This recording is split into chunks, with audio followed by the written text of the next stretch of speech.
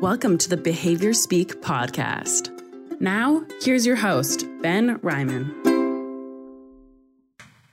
Welcome to another episode of the Behavior Speak podcast. As always, I'm your host, Ben. Well, this is a special episode for me. As I've been doing the podcast, and we're into sort of the 20s of the episodes, I've had a great opportunity to interview a lot of folks, a lot of colleagues, a lot of friends, lots of people that I think are putting out some really cool research right now. But I haven't had too many opportunities to sort of interview folks that whose work has had a lot of meaning throughout my career. I did one interview with which we'll be releasing soon with my sort of university mentor, Dr. Joe Lucician, and that was a really fun interview and really neat to sort of tap into his experiences and kind of the things he was able to do over the years and the research and kind of how he got to where he got.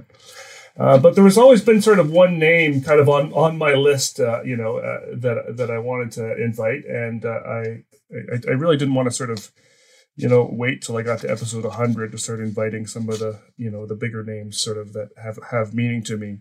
I've been in the field for about 20 years, and this individual's research is something I've kind of tapped into all the way through, and was always grateful that there was someone out there kind of doing this kind of work. So without further ado, I'm really excited to welcome Dr. Dennis Reid to the podcast. He's just been writing. He's a prolific researcher, and he's really put out so much cool stuff that I don't think folks are really aware of, especially sort of new behavior analysts, in areas that I think are really important for us as behavior analysts. And so I really thought it was time to start to try to kind of disseminate some of his work to our audience. So Denny, thanks so much for being on the podcast with me. Well, I appreciate the opportunity, Ben. I'd like to get started with kind of what I do with everybody, with kind of a bit of an origin story, and yours might be a few extra minutes, which is great, about kind of how you got into the field, some of those early days, and then how you kind of got to, well, first off, I think kind of just training staff in general as being a real focus of a lot of your work. Well, I know there's other pieces of your work that we're going to talk about as we go on, but that seemed to be kind of one of the early areas that you kind of jumped into. So a little bit of your story would be awesome. Okay, I'll try to keep it relatively brief. I was in graduate school at Florida State University in a behavior analytics school psychology program. And I was studying to be a school psychologist. And later, my graduate training, a job opportunity came up, and kind of an interesting story there within behavior analysis, in that Brian Awada was a year ahead of me in graduate school. And many of you all will be very familiar with Brian's work. He's published more in the Journal of Applied Behavior Analysis than anybody else in the history of our field. And, he was definitely the gold standard in terms of the research on functional analysis. Well, Brian was getting ready to move on with his career, and he asked me, if I'd be interested in taking the job he had at a state-operated residential facility. And it served people with very severe and profound intellectual and multiple disabilities. I had minimal background with that population, but I was in graduate school and the money was running out and it seemed like a good opportunity. So I took the job. And the job was overseeing residential service through approximately 1,100 staff. It's a very large agency. And I was supervising the staff through the chain of command. I supervised supervisors who supervised the staff. And it was a different time in behavior analysis. This was in the early 1970s.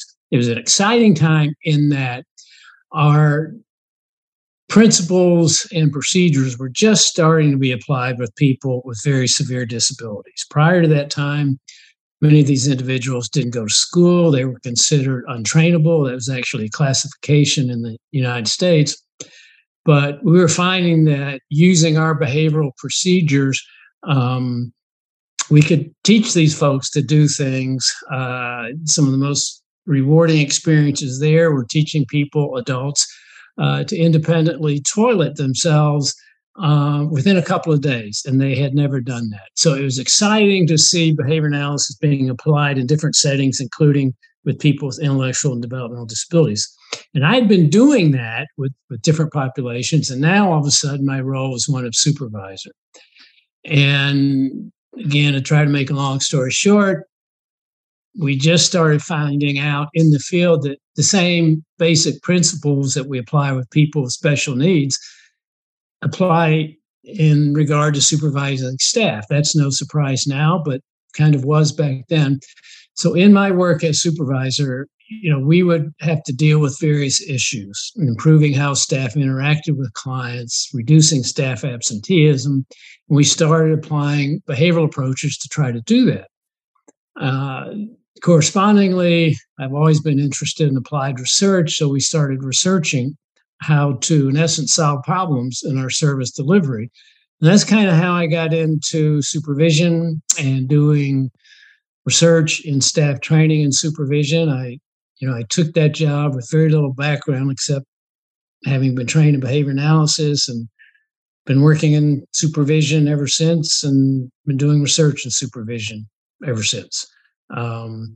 One of the things that kept me going is that, my reference to how reinforcing it was to see the progress we could make with folks with intellectual disabilities by applying behavioral procedures. But I also found out, kind of inadvertently, in the supervisory role, you can actually maximize the impact you have on people with special needs, because if you can effectively train staff and supervise their performance, then they impact a lot more people with special needs than you could as an individual clinician. And so I found that quite reinforcing professionally. So I hope that gives some idea, Ben. It was actually, I ran on with that more than I planned, but that's my story. Don't feel like you got to cut anything short. I think a lot of folks would be really excited to sort of hear, the detail in these stories, especially when you sort of bring up, folks like Brian Awada and kind of what they were doing in their early days. I'm going to touch on a paper shortly here, one of your early ones that brings up some names as well, and I think folks just love kind of hearing kind of what folks were doing in the beginning days, and that it wasn't all sort of.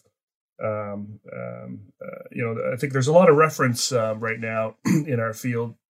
We won't get into this too much, but around reform and whatnot, and a lot of reference to the 70s, where there was maybe more sort of practices that included sort of aversive consequences and punishment and the like, and I think one thing that I know there's a whole discussion for another time, but one thing I really like is just looking at all of your research from the 70s and 80s, and none of it really kind of touches in that area and really focuses on things that I think are really relevant today. And so I don't know that folks would normally think to go back to looking at papers from the 1970s to sort of inform their work today. But I think for a lot of the work that you've done in staff training is really applicable. I think about, I realize you're kind of working in sort of an institutional setting, and I think a lot of these places have, closed down since then. And so there's still some are still open, I suppose, in some places, but now sort of that institutional environment has kind of moved to, the group home kind of setting, which has sort of become the mini institution of today. And again, I find that the current research on kind of staff training, what people are talking about outside of years, really seems to focus more on sort of these, in clinic kind of early intervention, post LOVAS style places, really focus on kind of that level. Whereas a lot of your work has really been focused on training folks that are working with adults, and I think that's something that makes your work really differentiate from a lot of the other kinds of training work and kind of supervisor work. So yeah, I not really a question there, but just more. I think some of this early stuff that you've done. I was kind of going through it and going, this is. If anyone's sort of working in sort of group home sort of contexts, there's just some amazing work from sort of the 70s that I think you and your team have done. Things like, you did a paper comparing staff opinions on what these folks with profound disabilities liked versus systematic assessment, and really showed that, what staff think that those folks like isn't necessarily accurate. An early training on teaching supervisors to provide feedback, teaching them to provide choices, training foster grandparents, pyramidal training, all this stuff that I think we're talking about now, has been researched, so much by you and your team. Do you?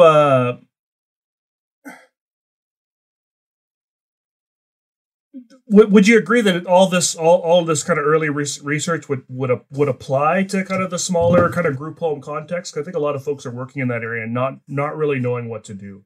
It does apply. There, of course, have been refinements, and you're absolutely right. And fortunately, the types of institutions like the one I first started working in, we don't see those anymore. I mean, there are large agencies, but so much progress has occurred. However, we actually, believe it or not, see a lot of the same issues in various types of congregate care environments for people with intellectual disabilities, including autism, group homes, some supported living types of arrangements.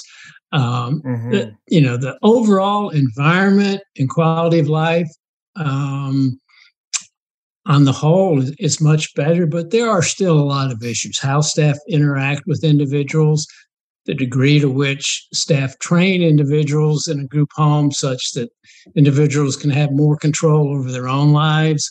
Our research has evolved over the decades because, we started working as the field changed in community settings. A lot of our work, particularly in the early 21st century, was in supported work in community type settings, including my own company. We hired people with severe disabilities on a part-time basis. And we would use the same procedures to train their job coaches or employment specialists to help them, give them a productive work life and hopefully an enjoyable work life. So in terms of whether the basic procedures are still relevant, absolutely. And the same kinds of procedures are being researched and being applied in the staff training and supervision research today, pretty much across the gamut of settings, whether it's supported living, group home, larger scale residential day program. So, some of the issues are different, but the basic procedures are pretty much the same. Now, there are some logistical differences, and these have been highlighted, particularly, over the last year and a half with the COVID pandemic, because our approach to supervision and a behavior analytic approach to supervision is very hands-on. A supervisor has to interact with staff, has to see staff perform, to be able to give nice, supportive, positive feedback. And that's all been hampered in various degrees because of COVID-19 and not being able to do a lot of things in person. And that's given rise to a whole new area of research and that you're probably more familiar with than I am, but, staff training and supervision from a distance via telehealth.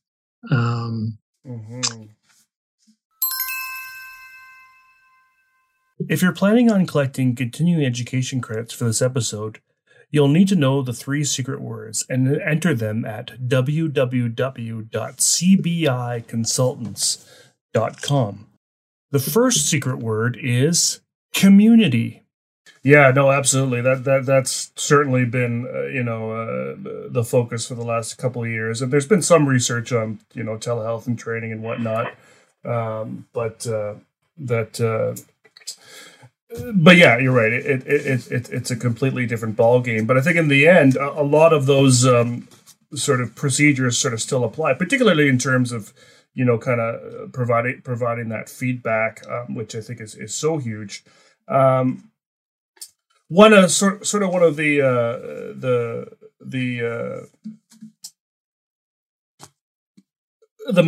methods are sort of the frameworks that a lot of this current training is based in, and a lot of the webinars that we're kind of seeing coming out now is behavioral skills training.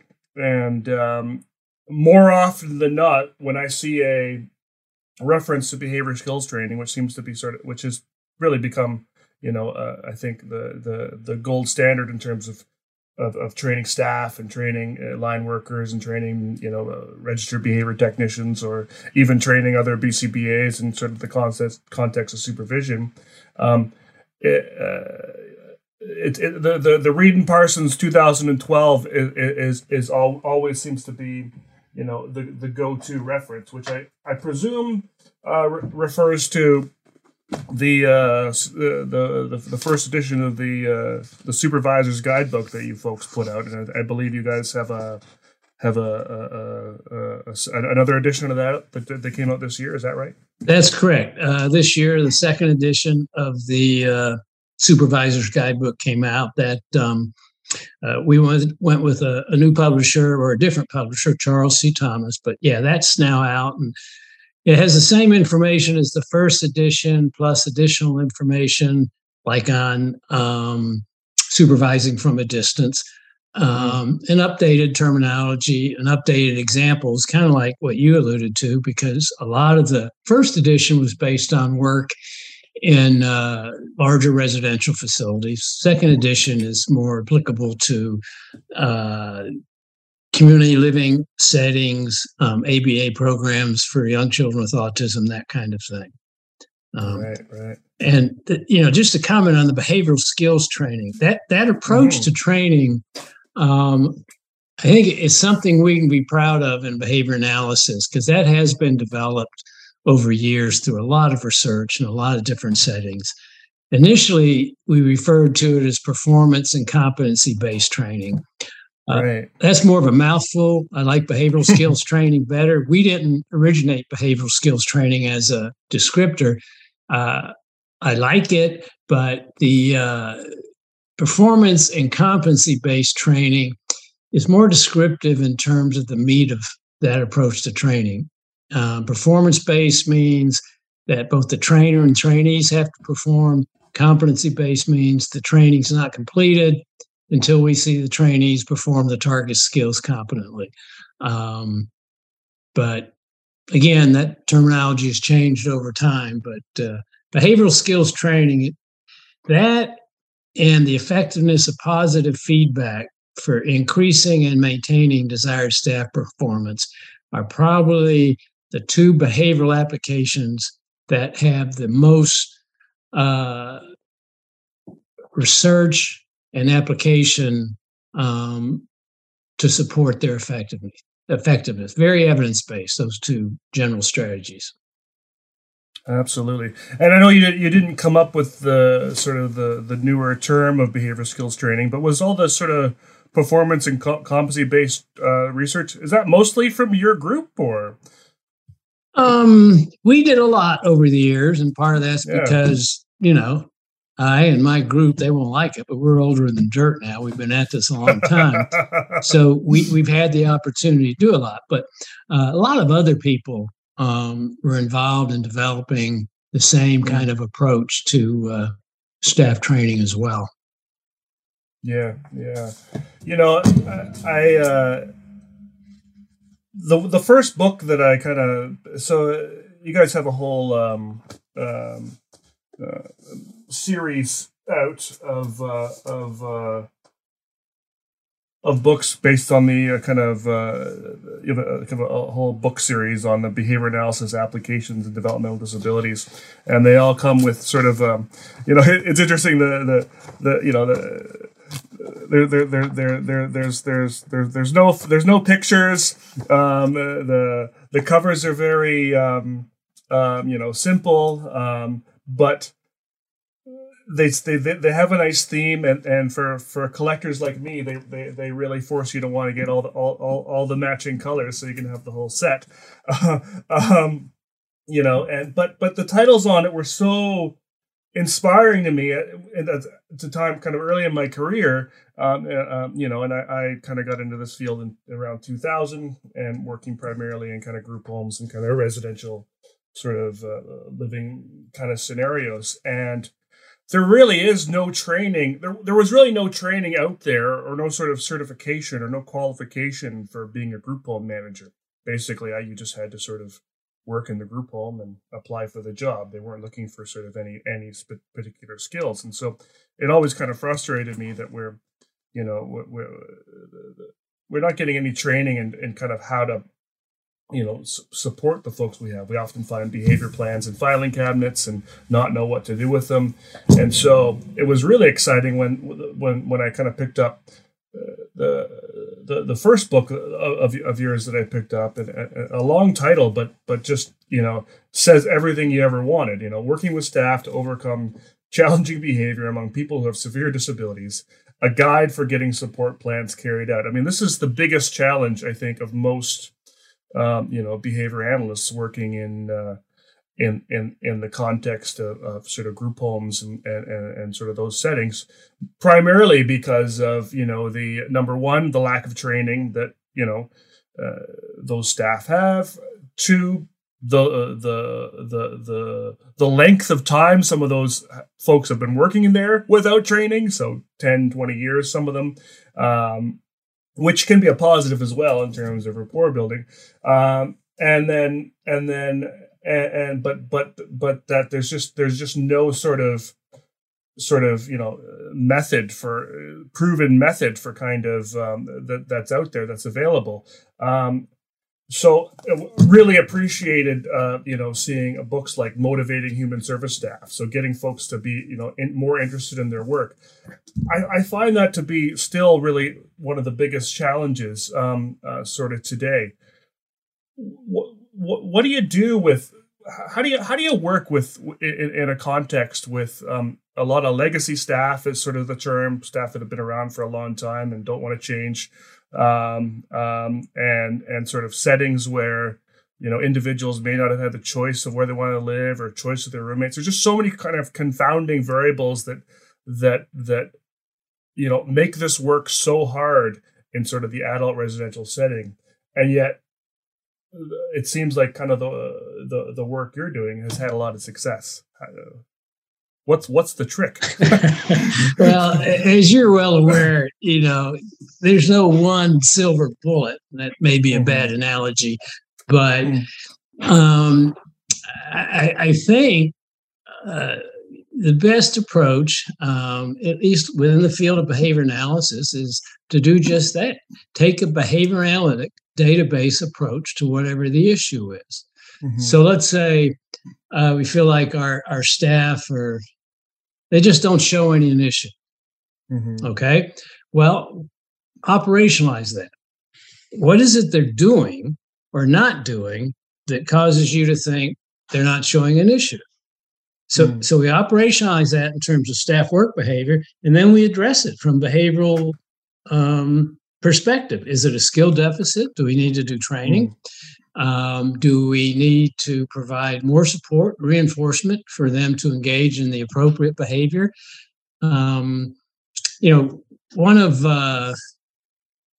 concerns I have right now that kind of relates to this issue is that in our work in ABA programs for children with autism, for example, what we see is a lot of very good teaching and say behavior analysts supervising RBTs or other technicians and giving good feedback, doing good training with them.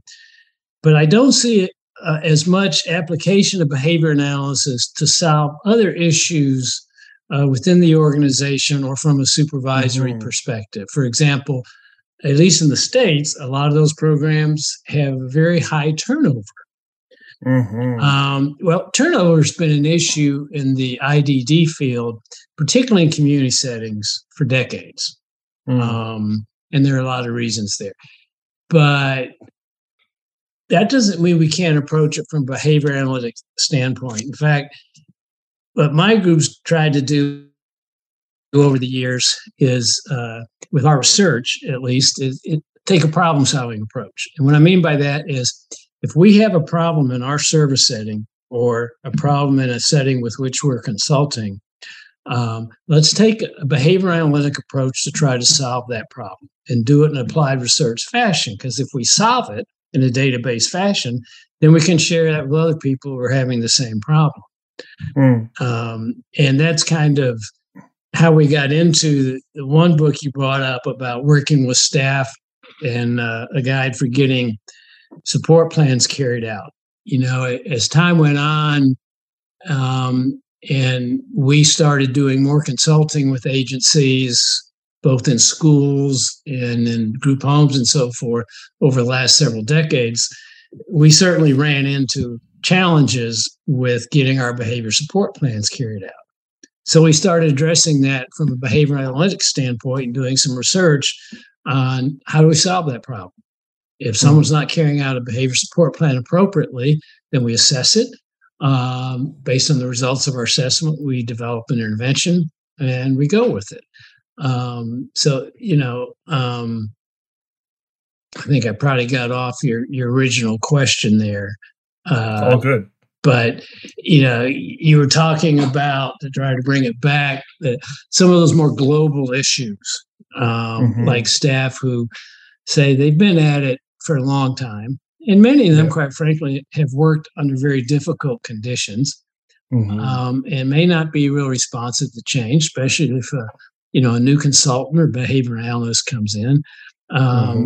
But again, we can work on that from a behavioral perspective in terms of what do we need to change? Is it a skill deficit again, where we need to do training? Do we need to find a better way to support and reinforce? Do we need to do some corrective interventions? So even those global issues is what I'm saying. If we take the time to operationalize them in terms of what people are doing or not doing, then we can start to figure out how to address them using our science of behavior analysis. Yeah, no, that makes sense. One thing you brought up, and which is a big piece, is around training. I want to just kind of touch a little more on that specifically.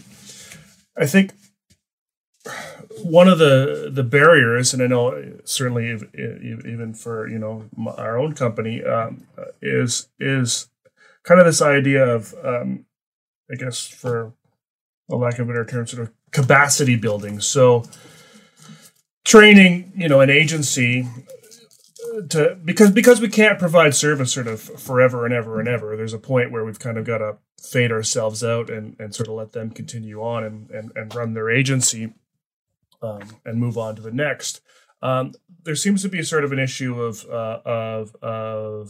maintenance of skills and part of that I think is due to staff turnover, because you lose staff, or you've trained sort of 10 or 12 staff and now they've all left and there's a new group of staff, and so it becomes sort of you want to try to build capacity in the agencies so they can kind of continue to kind of maintain those skills.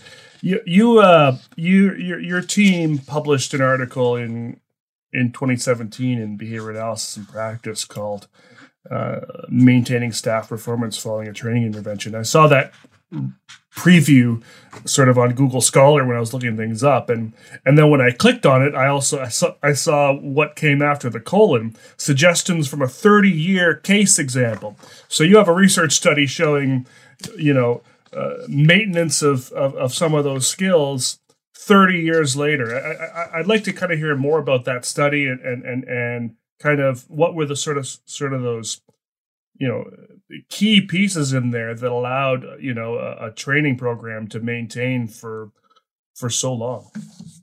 Well, that actually, I'm glad you brought that one up. That was one of our most reinforcing research undertakings, as well as just from a service provision. And, what was going on at the time, and this is still an issue today in many settings, at least in the States, in working with adults with significant disabilities who attend day programs. One of the biggest concerns is what we as staff are giving them to do or supporting them to do. And more specifically, a lot of those programs do not provide folks with real meaningful activities that help them become more independent, activities that help them enjoy their day. Instead, what has happened is a lot of the activities that are provided are designed for young children. I'll give an example. Again, at least in the States, and it's been a while since I've observed some settings, say, in Canada. But when I did, there were some similar issues. And again, I'm talking about day support programs for adults, or say leisure time in a group home for adults. The most common activities that existed when we started that study over 30 years ago, they still exist today in a number of settings. We see adults spending a lot of time coloring in children's coloring book, putting the same puzzle together over and over. And of course, people will challenge us and say, well, what's wrong with coloring? Well, there's nothing wrong with drawing, but if we're given the same children's coloring books to color in, how is that helping an adult to live an independent life or an enjoyable life? How is putting the same puzzle together day after day meaningful for that individual? So that was the concern way back when we started that. And, I'm not throwing stones at agencies that run adult day programs, because these were the concerns in our programs. I was in an upper level administrative position, and I had 3 different day support programs for adults under my area of responsibility. And we were facing this issue in each of those day programs. So we looked into the literature, a lot of it in special education, that focused on, what are meaningful skills to teach students in special education classrooms that will actually help their lives outside of the classroom. And we eventually developed some guidelines in terms of what represents meaningful or functional skills for adults. Did some research to validate those guidelines. Then that study that you referenced is where we trained our staff how to go about changing what they were providing for the individuals they serve from non-meaningful or non-functional to more meaningful.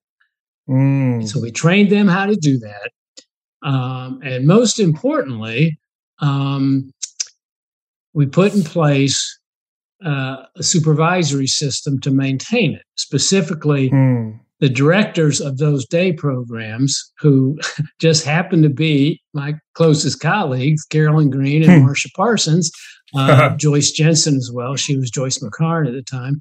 They implemented a weekly feedback system. So they would go out weekly and look to see what staff were doing with individuals. If it was in accordance with the guidelines, would support that. If not, they would meet with the staff and say, how can we turn this, into something more meaningful for the individual, and come up with it was kind of a participative management approach to coming up with something more meaningful. So they continued, and then they stretched it out from a weekly feedback system to a monthly thing, in some cases quarterly.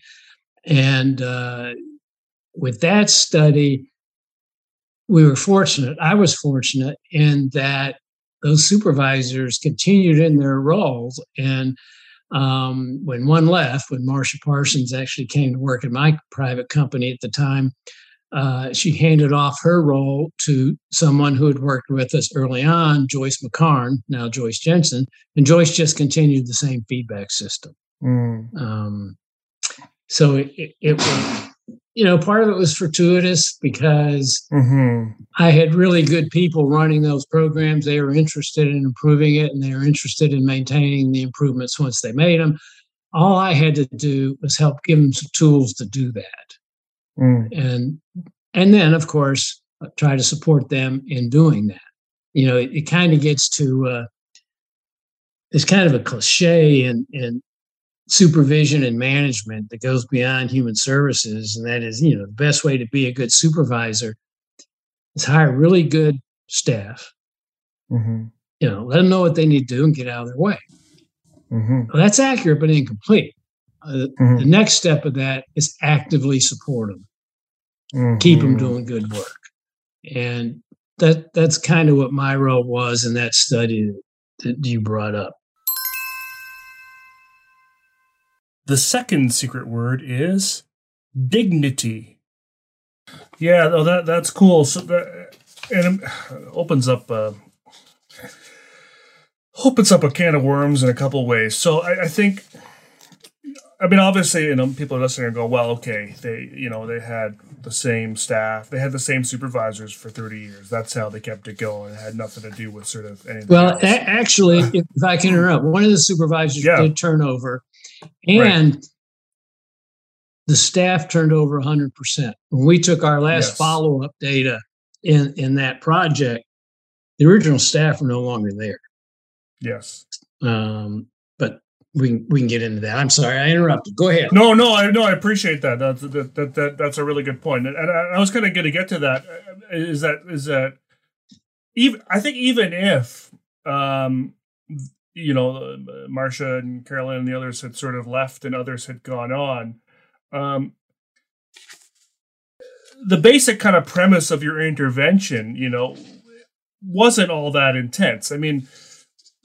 I think when we think about sort of, or when I've thought of it from my perspective, when I've thought about sort of kind of capacity building, it's been around, giving a team all the skills to do, kind of their own functional assessments and sort of go through that whole process, with some support to kind of deal with challenging behavior over time. But what I really like about your study, and others that I've kind of seen like this, is you weren't focused on that. You were focused more on, sort of well, you weren't even focused on problem behavior per se. You're focused on kind of quality of life and sort of basic things in the context of a group home or a day program that can be really preventative in terms of challenging behavior. We know that in these settings, and even today, and it's no different from, reading the reviews from your studies from the 70s, is things like you said, people are doing, group homes are boring. Day programs are boring. Generally, there are some good ones out there here and there that have, mastered some of these pieces, but overall, the options of things to do are limited. Watch TV, do a puzzle, like you said, coloring book, play with the same toy sort of over and over again that you've been playing with since you were a child and you're still playing with it as an adult.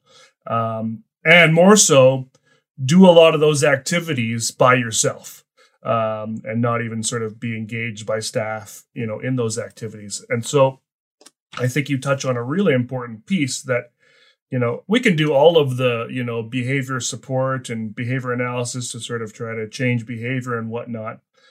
But, if these folks are, super bored all the time, none of that's going to matter. And so I think the idea of, I think one of the key sort of pieces in your study is this idea of meaningful versus non-meaningful and functional versus non-functional. Can you sort of break that down a little more, like what the difference is? Well, we kind of, like I mentioned, took our lead from some good work that was going on in special education at the time. And keep in mind, this is a number of decades ago. Lou Brown was doing some good work, coming up again with meaningful things to teach people with highly significant challenges. And one of the most basic guidelines for what's meaningful to teach was, if a person can't do something that somebody else has to do for them in their environment, such as if someone can't go buy their food, someone else has to do that for them, then that's a functional skill to teach. Anything that staff have to do for individuals with disabilities are meaningful skills to teach.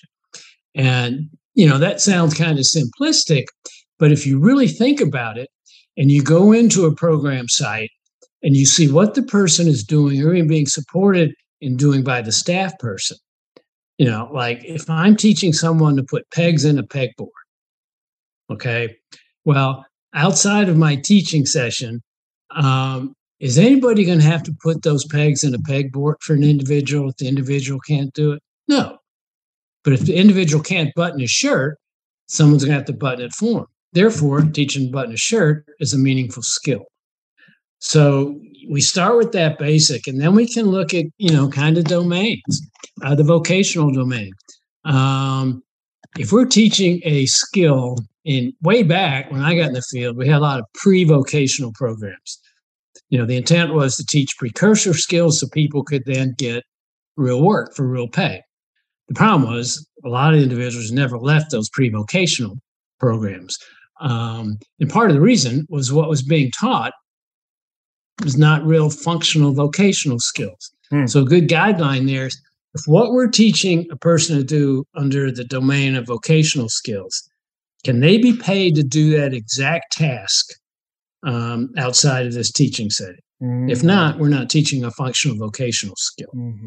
And as you're well aware, a large part of our field change, and with the de-emphasis on center-based day programs and moving into supported work, help an individual with special needs get into a work situation and provide whatever supports, either from a job coach, natural supports, so that individual can function appropriately and succeed in that work environment.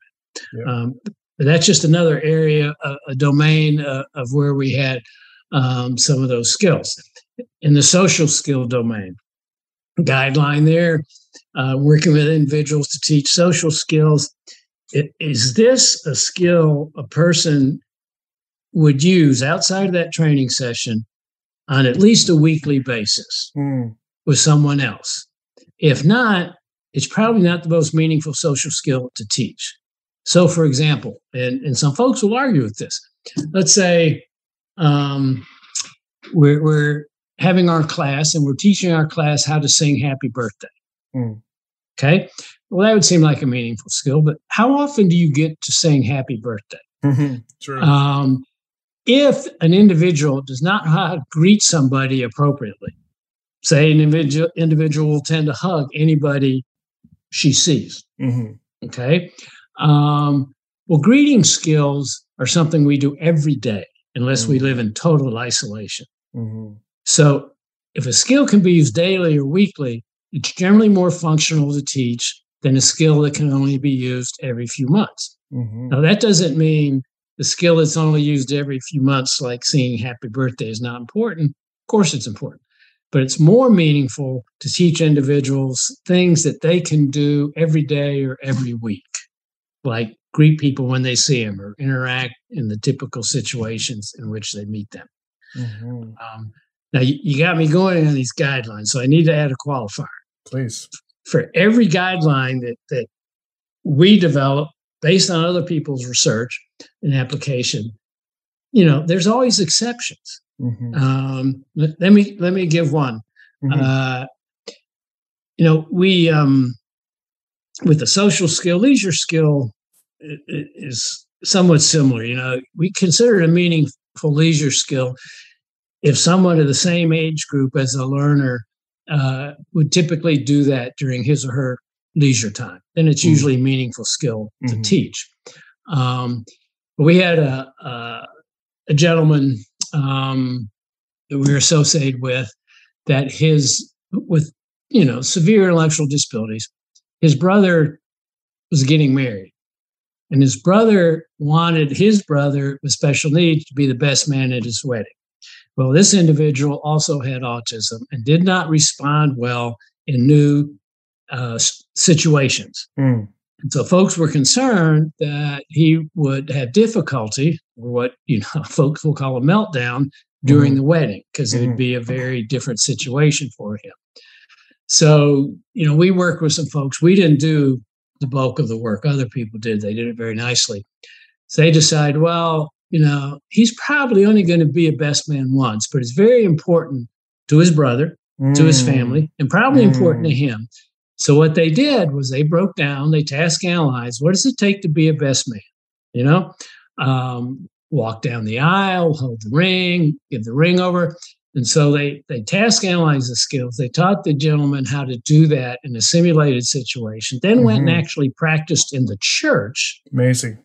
And then by the time the wedding came, he did fine. And it was a really sweet situation for everybody involved. That would be an issue where, it's an exception to the guideline. That would not meet the criterion for social skill of something you could do every week. But so I just want to point that out in regard to determining meaningful skills to teach and so forth. No, I appreciate that. And I think the impact of that particular event, not only on his life, but on all the people around him and sort of, especially those that maybe might have had sort of, presumptions on how, the individual might act or how it might go. It probably had a lot more meaning in terms of, making contact with sort of more positive social interactions going forward. So I think that makes a whole lot of sense.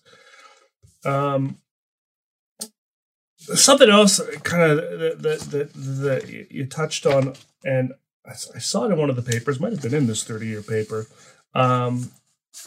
is, and I think, and I'm sort of wondering how you kind of guide staff to kind of get to this angle, is to convince staff that their role is not to be a caregiver, but to be a teacher. Well, there is some caregiving involved for sure, but the teaching is kind of that primary role. I think a lot of folks that are working in group homes and running group homes and managing and supervising group homes look at the group home as sort of, especially for an adult. With a child, it's different, I think, but for an adult, as sort of, this is it. This is the final sort of spot for this individual. He's not going to move out of this group home ever, unless we run out of funding or whatever. He's never going to go back home. He is never going to, do A, B, and C. This is where he's going to be forever. So let's just make it as, as comfortable or whatever sort of term you want to describe it as, but not sort of worry about sort of, independence as being a possibility, and even consider that, independence could be a possibility. And I think particularly in group homes today, a lot of these folks tend to have more profound, severe levels of disability. How do we get sort of that group home culture, I guess, as it were, to sort of move from my job is to do everything for you to my job is to teach you to do things for yourself?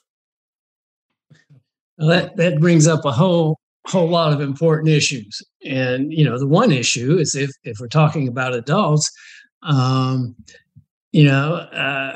agree, my group agrees that it's not like being in school. In school, you're preparing people for their adult lives. With adults, this is it. So, a heavy focus should be, in our opinion, on helping them have a good day, a nice quality of life. Okay. And it's hard to disagree with that, but where the issue comes up is how do we help them have a really good quality of life as an adult? And part of that focuses on, helping them enjoy their day. And that's where we get into the whole different area of promoting happiness among people with highly significant disabilities using a behavior analytic approach. But let's say we start there. As we get into that and assess, when is this person happy and how can we help this person enjoy her day more? what we often get into is, expanding the person's preferences and experiences, letting them access more things to see what they like. Often, though, to help them enjoy more things, they have to develop skills. You can't really go and enjoy, if anybody enjoys, say, going to the gym with a support person and working out in an adult exercise class with the other people that go to the gym. Okay. And it might be, and we've had a case where an individual really seemed to enjoy doing that. More enjoyment came when the individual learned how to do the exercises and, follow the instructions of the group leader, as well as interact with the other folks who are going there. So kind of going roundabout way here, but one of the rationales for teaching skills is it helps people have more and varied experiences, which means they're more likely to find out other things they like to do. But to do those, they have to have skills. So we need to teach those. As far as, kind of building that teaching idea into the culture, it should start when we first hire staff and we lay out what their job is.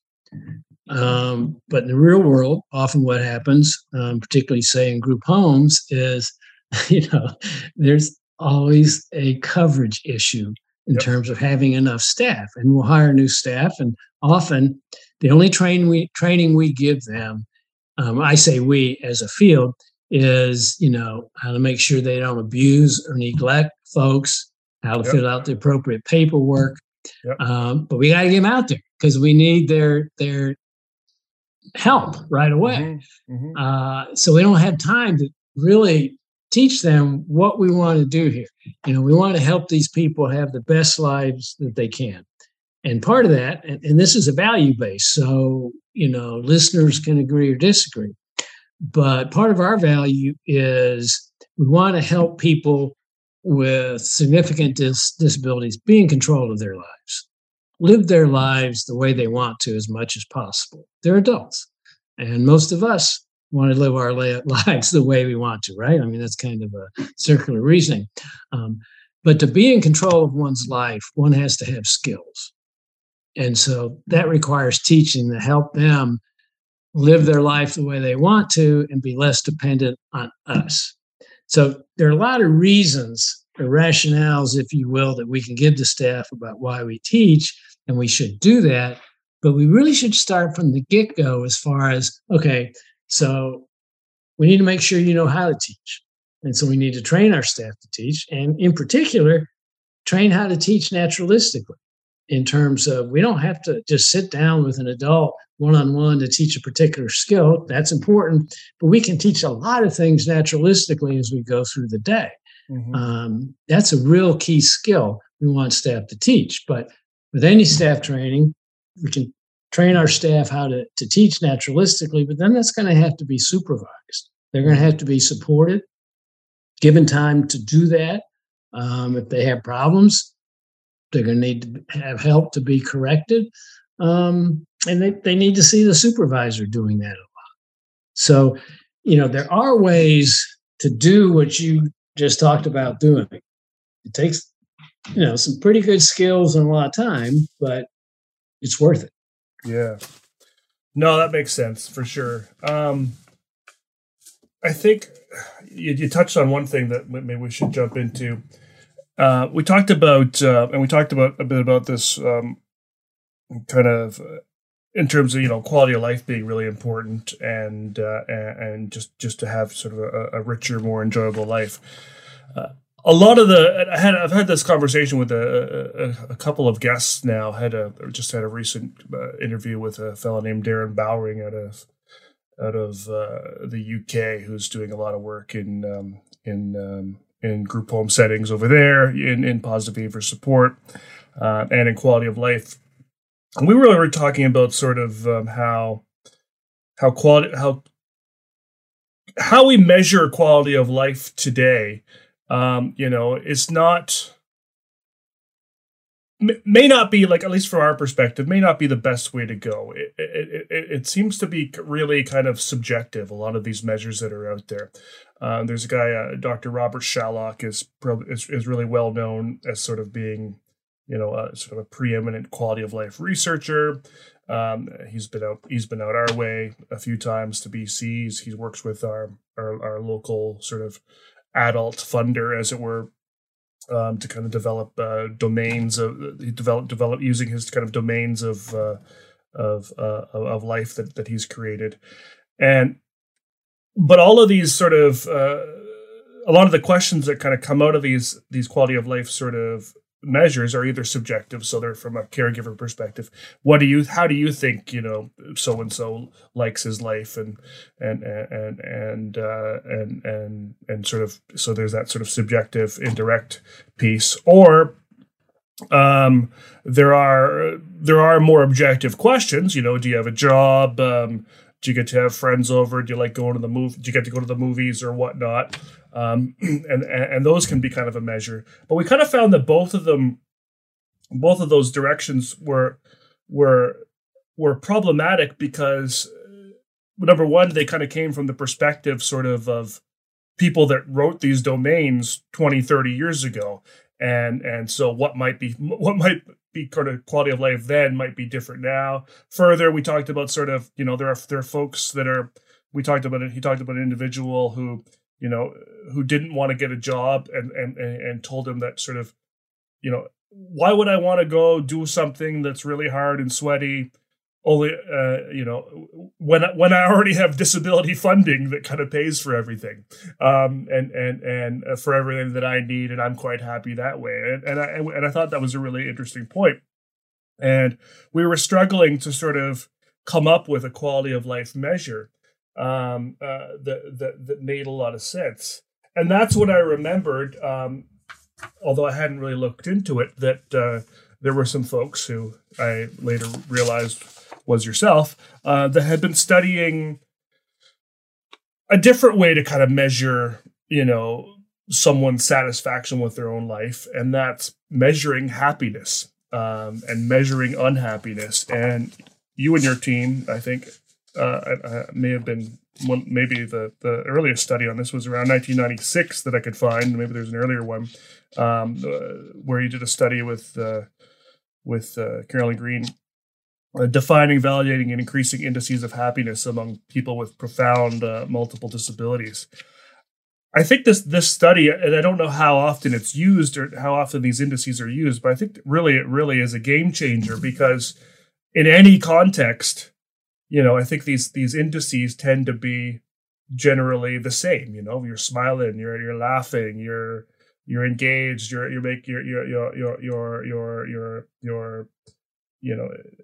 your demeanor sort of comes off that way. Whereas if you're unhappy, crying and not smiling and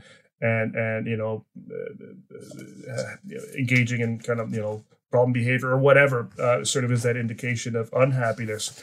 What led you to kind of come up with what seems like a really kind of simple idea, and then how did you kind of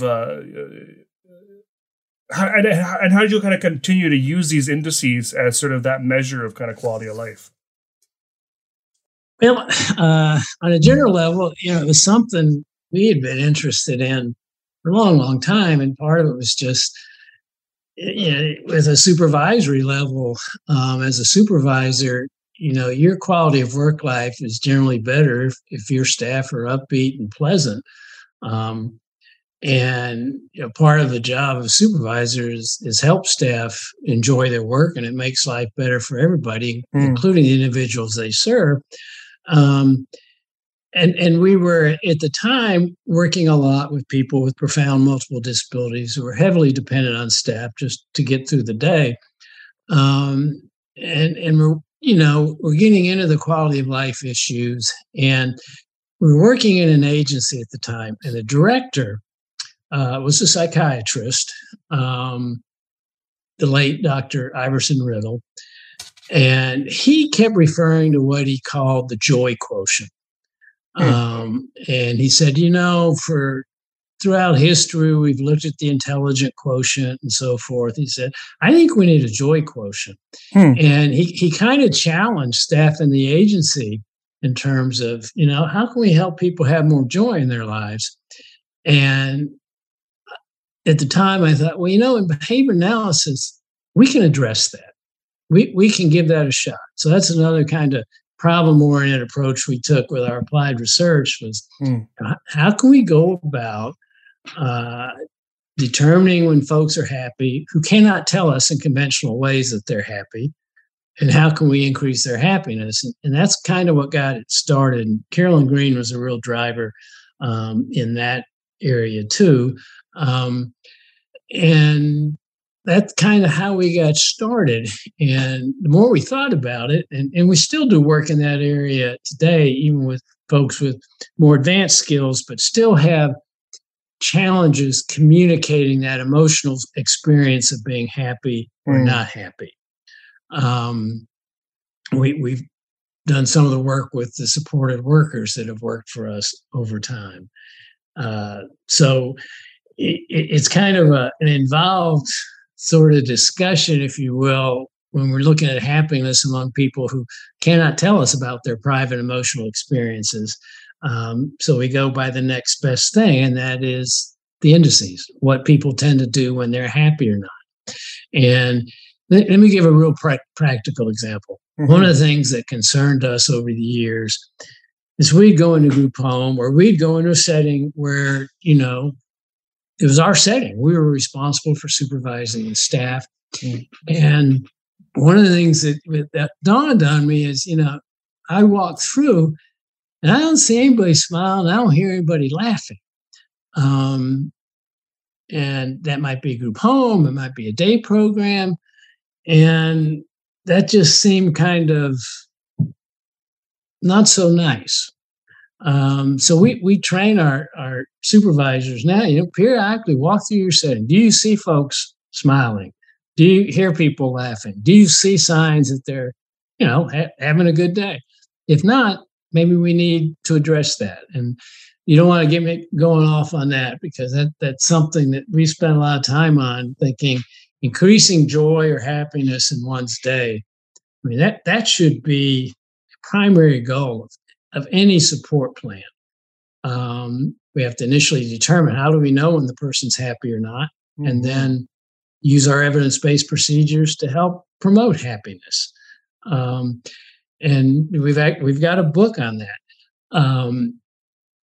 The problem we've had is when you're dealing with people who cannot really tell you about their private emotional experiences, it's kind of an involved process to go through and identify and validate indices of happiness. But, what's more important than being happy as an adult, so that's something we like to address. And, you were talking about overall quality of life, which, I really like that area, but there are, a lot of scholars much more knowledgeable in that area than I am. Our approach to quality of life is pretty much nuts and bolts. If we can determine what the individual wants, then our approach is, how do we help her get it? And, actually, a lot of our work has been driven for the last several decades on person-centered planning. And I don't know what your view or your colleagues' view is on that, but there's been a lot of controversy over the years between applied behavior analysis and person-centered planning. We see no need for that controversy, basically. And when we get into quality of life and happiness, we think it should start with the person-centered plan. We agree with the individual, and those people most important in the individual's life is where we start in terms of how do we give the best quality of life for this person. However, behavior analysis, in our experience and research, has a lot to offer to make that process work well. And one of the areas that relates to what we're talking about is, how do we determine what this person really likes if she can't tell us what she likes? And that's where behavior analysis can really help out with, a real broad technology of valid preference assessments procedures. Mm-hmm, mm-hmm. No, that makes a lot of sense. And I am definitely on the same page as you when it comes to person-centered planning. It's kind of key to our agency's process. In fact, my clinical director, Dr. Paul Millett, kind of created our whole agency based on his doctoral dissertation, which was on his own version of person-centered planning that he created, called the lifestyle development process, where he kind of incorporates essentially components of person-centered planning so that you can kind of embeds that person-centered planning piece right into the assessment process from the get-go. And so it's definitely huge value there. I actually interviewed Dr.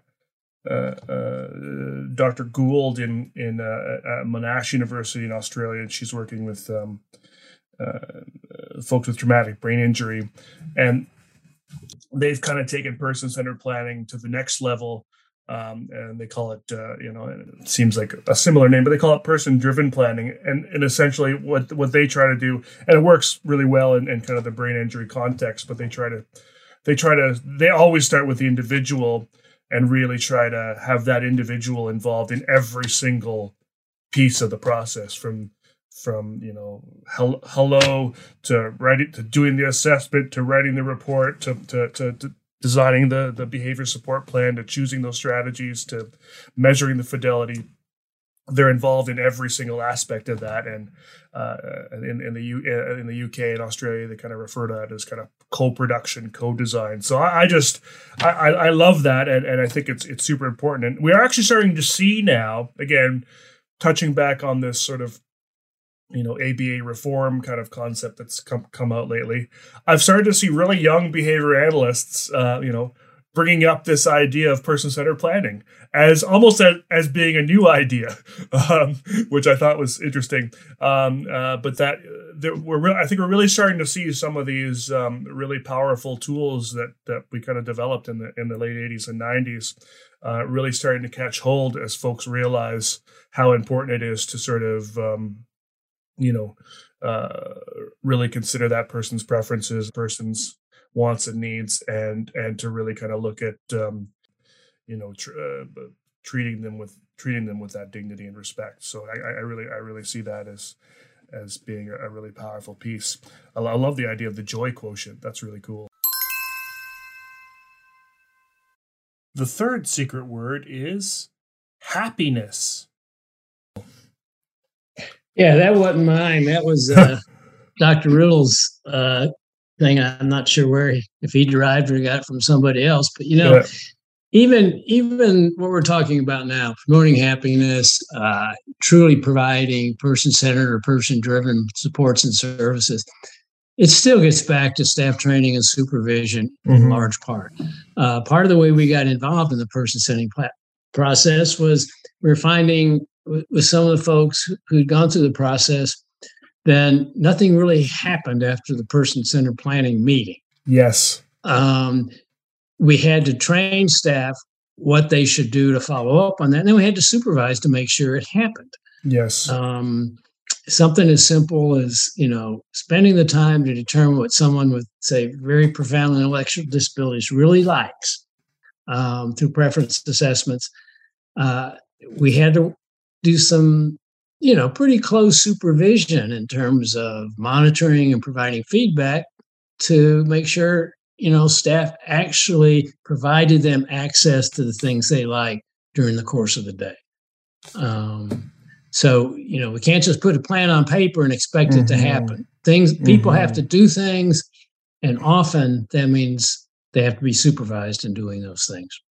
Yeah, that really resonates for me. I've been involved in a lot of PATH, person-centered planning kind of sessions. That's that planning alternative tomorrows with hope. I think it was Jack Pearson or one of those guys, or no, Pierpoint, Jack Pierpoint. I think that was kind of one of his inventions, and yeah, it's a beautiful process. Lots of input from the individual and their families, and often a wonderful sort of a piece of artwork kind of created out of it, that these folks called graphic facilitators that are trained in kind of drawing and whatever. And in the end, there's some action items, but you're right.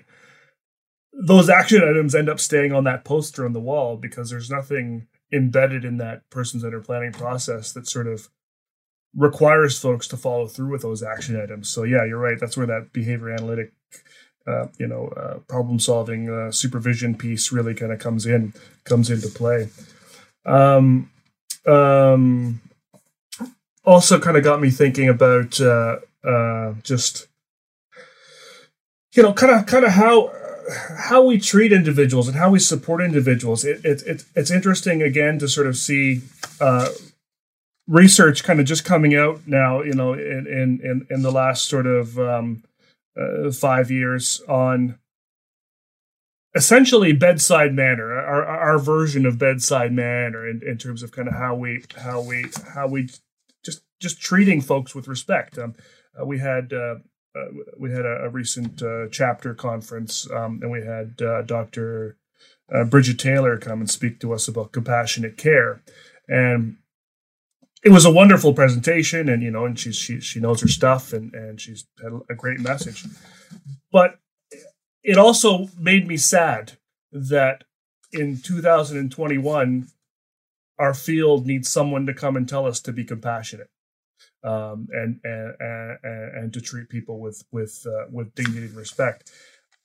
And it reminded me of an article that you did with some different folks on essentially teaching behavior analysts to treat adults with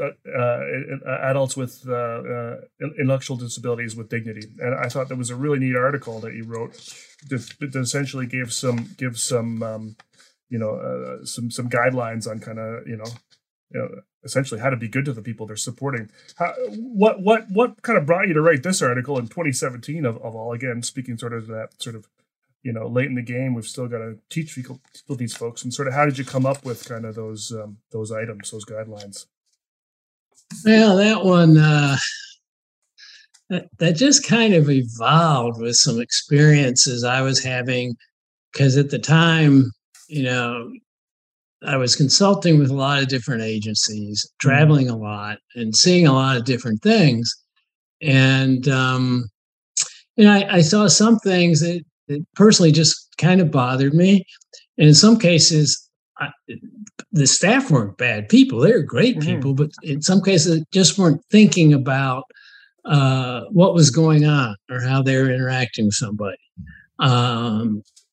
And so I talked to one of the co-authors on that paper, Mary Rossform, and this is identified in the paper. She's a parent of an adult with some special challenges. And she relayed some stories to me, and it just felt like something we wanted to get out there. It's something we'd worked with my staff on, as well as me. I made me do some reflection of some of the things I've done over the years. And what one of my staff persons and colleagues really kind of drove it home, Perry Lattimore, and he worked as a job coach, and he helped us. He worked with us in our staff training and positive behavior support. And I remember we were sitting in a room, and we were all sitting around the table, and the client of concern, individual with disability, was a woman who had some pretty significant intellectual challenges and some physical challenges. So she walks into the room, and Perry immediately stands up. Okay. And I thought, that is a very nice sign of respect. Now, keep in mind, I live in the South in the United States. Okay. Yep. And that's kind of an old tradition. Gotcha. For someone, adult comes in the room, you stand up to greet them. And I just thought about, there are a lot of simple things that sometimes we don't think about with people that we support who have disabilities. And that was another reason I wanted to get into it. And let me just qualify what I just told you. What may be appropriate, and this actually is in South Carolina in the States, what may be appropriate there in terms of a local cultural practice of treating people with dignity. That could very easily be different in Vancouver. Sure. It could be different in a different part of South Carolina.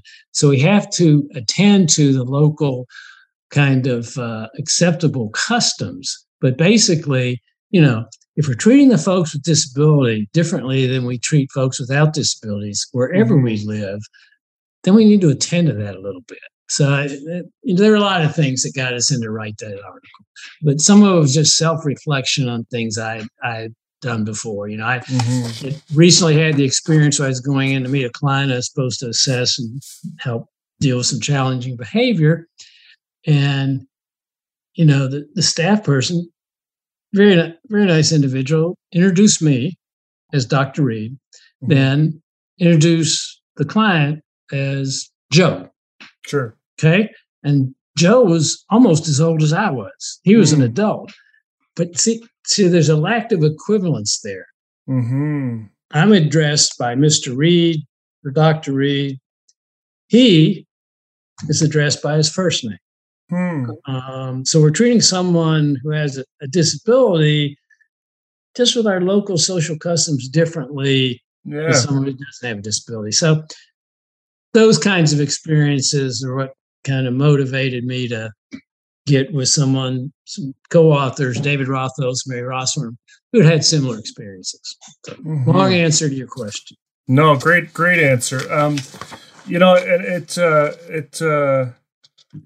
Really good points, and I agree. I mean, you would have to write sort of a different article for every individual culture to sort of get those lists of guidelines. So folks reading the article really need to sort of embed those pieces into the culture. I know you had a section on sort of using person first language, and there are folks out there, particularly in the autistic sort of category, in the autistic sort of identity that do identify as with the autistic first, and so again it just sort of it's kind of going with whatever's preferred in sort of that context. I really like just. I won't. Obviously, I'm not going to read the whole paper out loud, but just kind of looking at sort of some of the categories of things that you need to think about. Talking about people, talking about people in front of them. That's a huge one, I think, and especially for our kind of non-speaking folks. That there's some sort of belief that just because one doesn't speak, they can't hear. Referring to people as people. How you walk with someone. I really liked. There's a nice table on behaving in ways that reflect dignity. If you're traveling with someone, if you're walking with someone, who's in a wheelchair, trying to push it from the side instead of from behind, so you can sort of be on sort of equal footing. I mean, that might be hard to walk with, and maybe we need like an adaptive sort of bar that kind of comes out to make pushing from the side easier. But just a lot of really sort of what you almost would think simple kinds of ideas, but we really don't think about these. Supporting a dignified appearance, where we'll often let someone sit in the same T-shirt for 3 days on end and not comb their hair or those sorts of things when they don't actually know how to do that. So it's important. There are some things that we can do for people to sort of help them appear more dignified. So I really thought it was a nice basic list and overview of really simple things that you could that you should encourage staff to do, and really I think could be quite easily part of a basic even 1 day training for a group home staff that you really need to be treating folks with respect. So really great article. Thank you. It's kind of we've been talking a lot about sort of just all the great work you've done and you and your team have done in staff training and really kind of advocating for folks with, I think a lot of your work, it's fair to say, has really focused on a lot of folks, kind of on the more severe end of the disability realm with, whether it be physical disabilities or intellectual disabilities, but often folks that usually can't speak for themselves. And so looking at sort of all the pieces that we can sort of put into place, I guess what I'm getting at is there are so many strategies and procedures and techniques available to help folks that seem like they can't do anything, do a whole lot. And I know you went back and you referenced Lou Brown. Makes me think of Lou Brown or Mark Gold and folks like that I don't think they always come up in sort of graduate behavior analysis programs.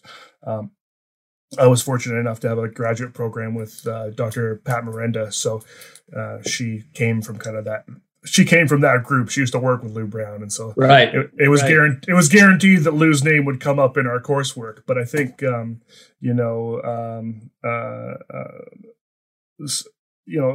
it's still sort of, I think it's still regarded today that a lot of these folks, won't have the ability to do anything, and so why bother teaching them? And so I think it's really great that you're continuing to kind of do work and put out books and put out knowledge that really shows the opposite and proves the opposite. I think the nice thing about studies is it provides some proof that this stuff can work. It's not just sort of your opinion. Well, you're right. Most of our work, both research and just our general clinical and support provision, has been with people with more significant disabilities. And, I guess that really extends from that initial story I told you about how I got into the supervision field. It just happened to be a facility that served people who had very profound multiple disabilities. But let me tell you kind of a related story in terms of the excitement at the time of using behavior analysis with that population, sure, and that they could do so much more than what folks were giving them credit for. And kind of it also relates to just, getting reinforced as a supervisor for seeing nice things happen. So, I'm a full-time graduate student. I'm a full-time supervisor at this place. I got like over 1,100 staff under me. It's a very busy job, 24/7, and so another graduate student was looking to do kind of an internship out at that facility, a paid internship. And he came to meet with me about what I would want him to do. Now, it just so happened that this guy's name was Brandon Green. And some of y'all might be familiar with his work. He went on to do what I consider some of the best work in applied behavior analysis. He ran the program at Southern Illinois University that look at, trying to keep at-risk families intact. And what can you do to prevent, reduce the risk of neglect and abuse? He did some work on actually published a study in the Journal of Applied Behavior Analysis on how to get dentists to use lead shields when they did x-rays. This was back when very few dentists were doing them. And these behavioral procedures did. So he ended up doing excellent work for the field. And anyway, so he's just a graduate student at the time, right? And he comes in, Danny, what do you want me to do? And I'm real busy. I don't have time to figure out what he should be doing. But I told him that there was a gentleman who was in a wheelchair, who was non-vocal, but I had some brief experiences with this gentleman, and I thought he had a lot of potential. So I said, okay, Brandon, why don't you teach so-and-so how to eat independently? He has a lot of physical challenges, but I think he can do it little by little. And I was basically just trying to come up with something meaningful to give this intern something to do. And he said, okay. Then I forgot about it. 2 days later, He comes back to my office. Brandon says, "So what do you want me to do next?" And I'm thinking, I told you what I want you to do. Because, he's only working a few hours a week. Yeah. But he says, I did that. So I go out, and he's taught this gentleman to eat. He gave him some elbow support, an adaptive device, and so forth. But he did. And that was, to me, it was just another example of if you've got staff, and I didn't have anything to do with that, really. Yeah. Brandon did it all. But if you have staff who have good skills, the neat things they can do with the people they serve, if they're motivated to do that, it's just very reinforcing from a supervisory standpoint. So I don't know how that relates to where we were, but something triggered that memory, and I thought I'd share it. Yeah, that's a great memory. I really appreciate that, and I think it does sort of speak to, well, for sure, the hiring quality staff. I think that's a really big piece, but also the direction. I think some folks, I think I had a question. I don't know if it's one of my questions was sort of around, we talked about this around getting folks to sort of shift the mindset from caregiver to teacher. But I think the mindset of caregiver is something we've imposed on them. That we haven't asked them to sort of do anything teach wise. We've said, okay, do the medication, make the meals, drive them somewhere, wipe their mouth, those sorts of things. These are the tasks we've assigned to them. And I think that's a great example that we can just start by, simply asking our staff to do something different, especially our new staff. Why don't you come in and teach them how to do something, or let's take a preference you have. So you like playing guitar? Why don't you teach them how to sing a song, with your guitar, or whatever.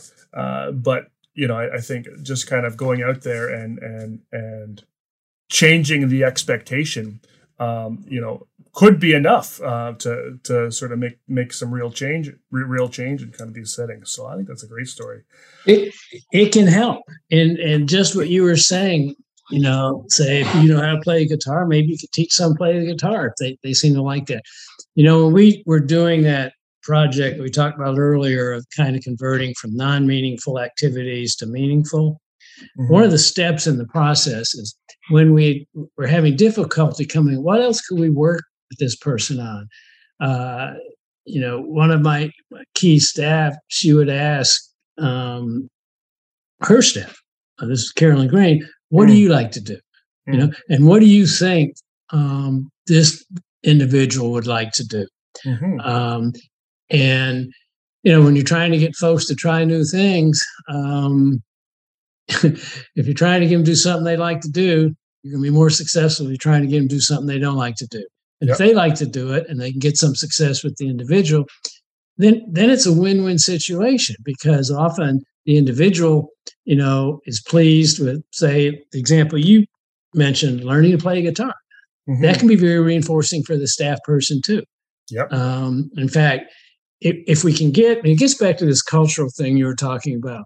If we do our jobs right and we let our staff know part of your job is to help people learn skills to do things they want to do. Mm-hmm. One of the most reinforcing aspects of being in a direct support role is when you see somebody accomplish something and they're really happy at accomplishing it, and it's all based on what you did with that individual. That can make the job of a direct support person much more enjoyable. Problem is often, our settings are set up where there's limited time to teach. People are overworked. But when we can work it in, I don't think folks come into the job saying, I don't want to have to teach. I'm just here to give personal care. It's the fact that we don't train them and expose them and help them do it. Exactly. There's a reference caught my eye in the Dignity article, and I don't know if it came from you or not. It's okay if you don't recall the reference itself, but you referenced an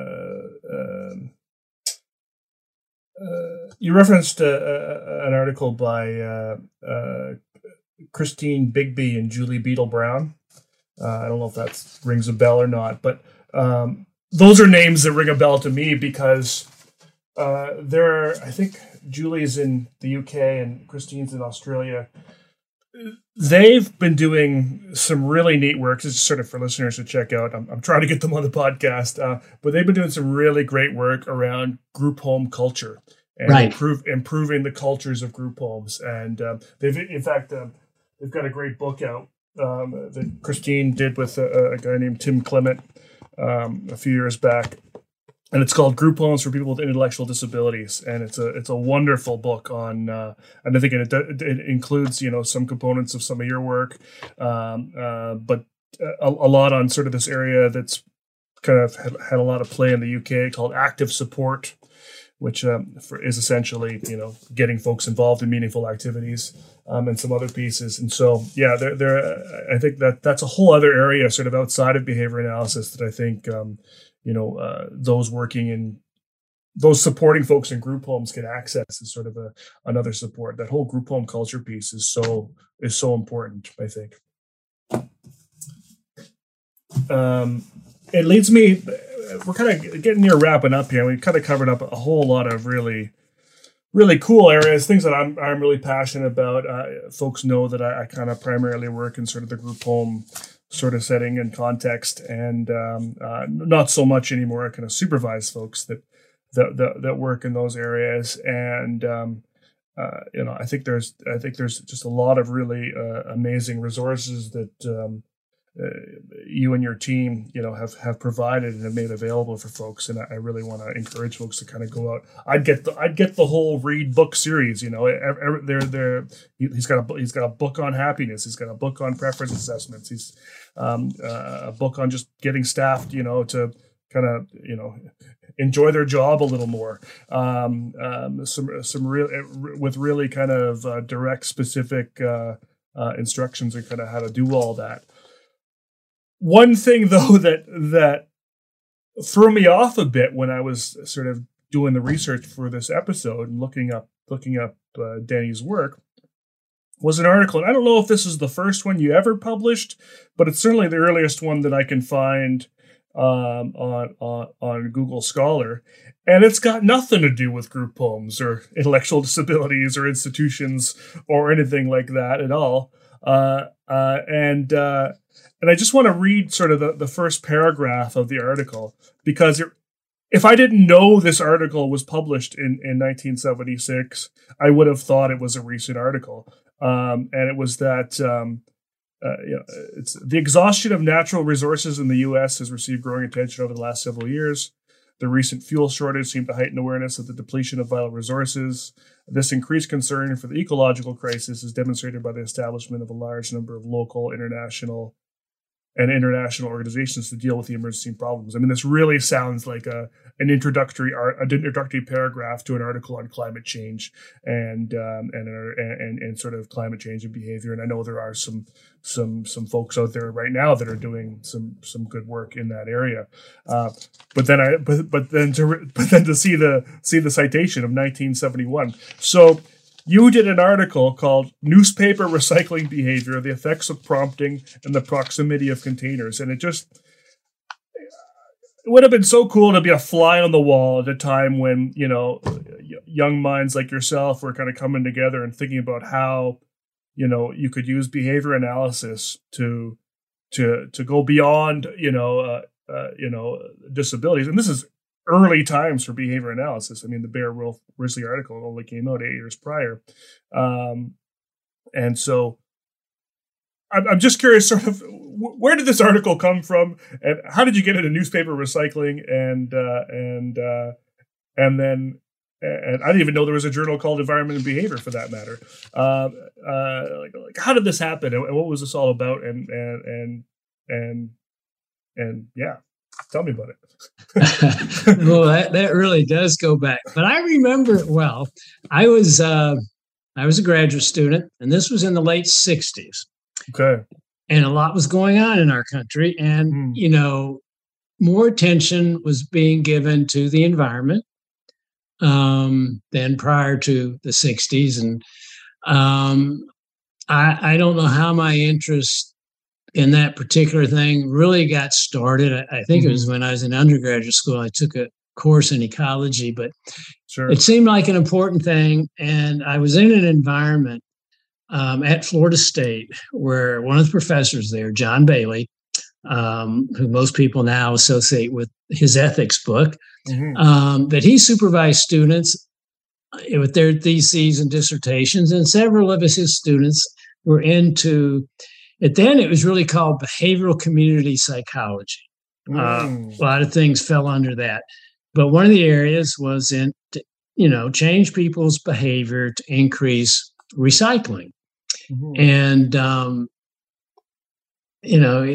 we were talking about that, and one of his other students was interested. So we just kind of got together and decided we can do that. We can look at what can we do simply to change behavior to increase certain types of recycling. And the intervention, as you just summarized in the title, is not rocket science. Provide prompts, reduce the response costs for recycling.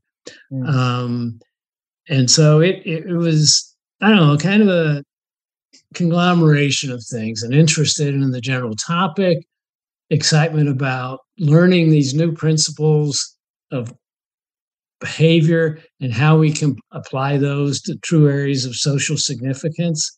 And, I was a graduate student, I was single, I had time, and so we took it on.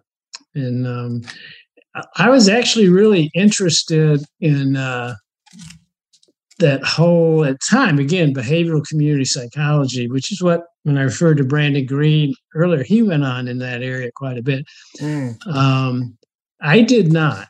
And in part, just, show you my character, there weren't many jobs in that area. Fair enough. And I need to finish paying off my graduate school. There were jobs in IDD, and I'm glad I went that route, but I still have an interest in the, what behavior analysis is doing and what it's not doing in regard to some of our very critical worldwide issues right now. Yeah, really cool. I mean, maybe I'll try to get Scott Geller on the show, because he kind of did that work back then and kept doing it.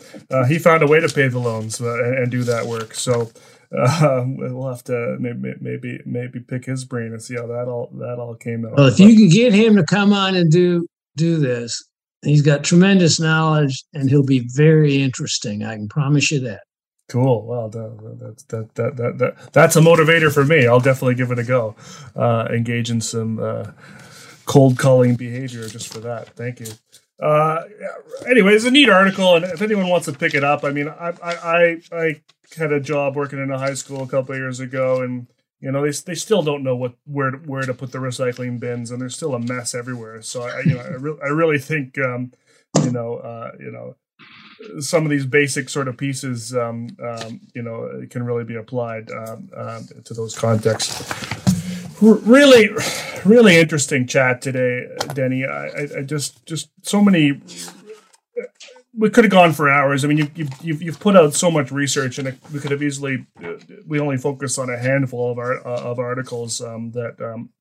I think were really powerful for me, and I'm going to share all those resources with folks. Denny sent me a copy of his most recent book that just came out, called Training Staff to Teach People with Severe Disabilities, a Practical Evidence-Based Approach for Quick Success. It's a really nice, again, super objective breakdown to basically how to set up a nice teaching program in the context of sort of a community living agency, because these places are still around. I mean, we thought maybe a lot of these places would go, in favor of employment, but as long as I think we have folks with, really severe levels of disability, we're still going to have places like this that continue to need. This kind of support in place. So really nice book, short, fits in your backpack,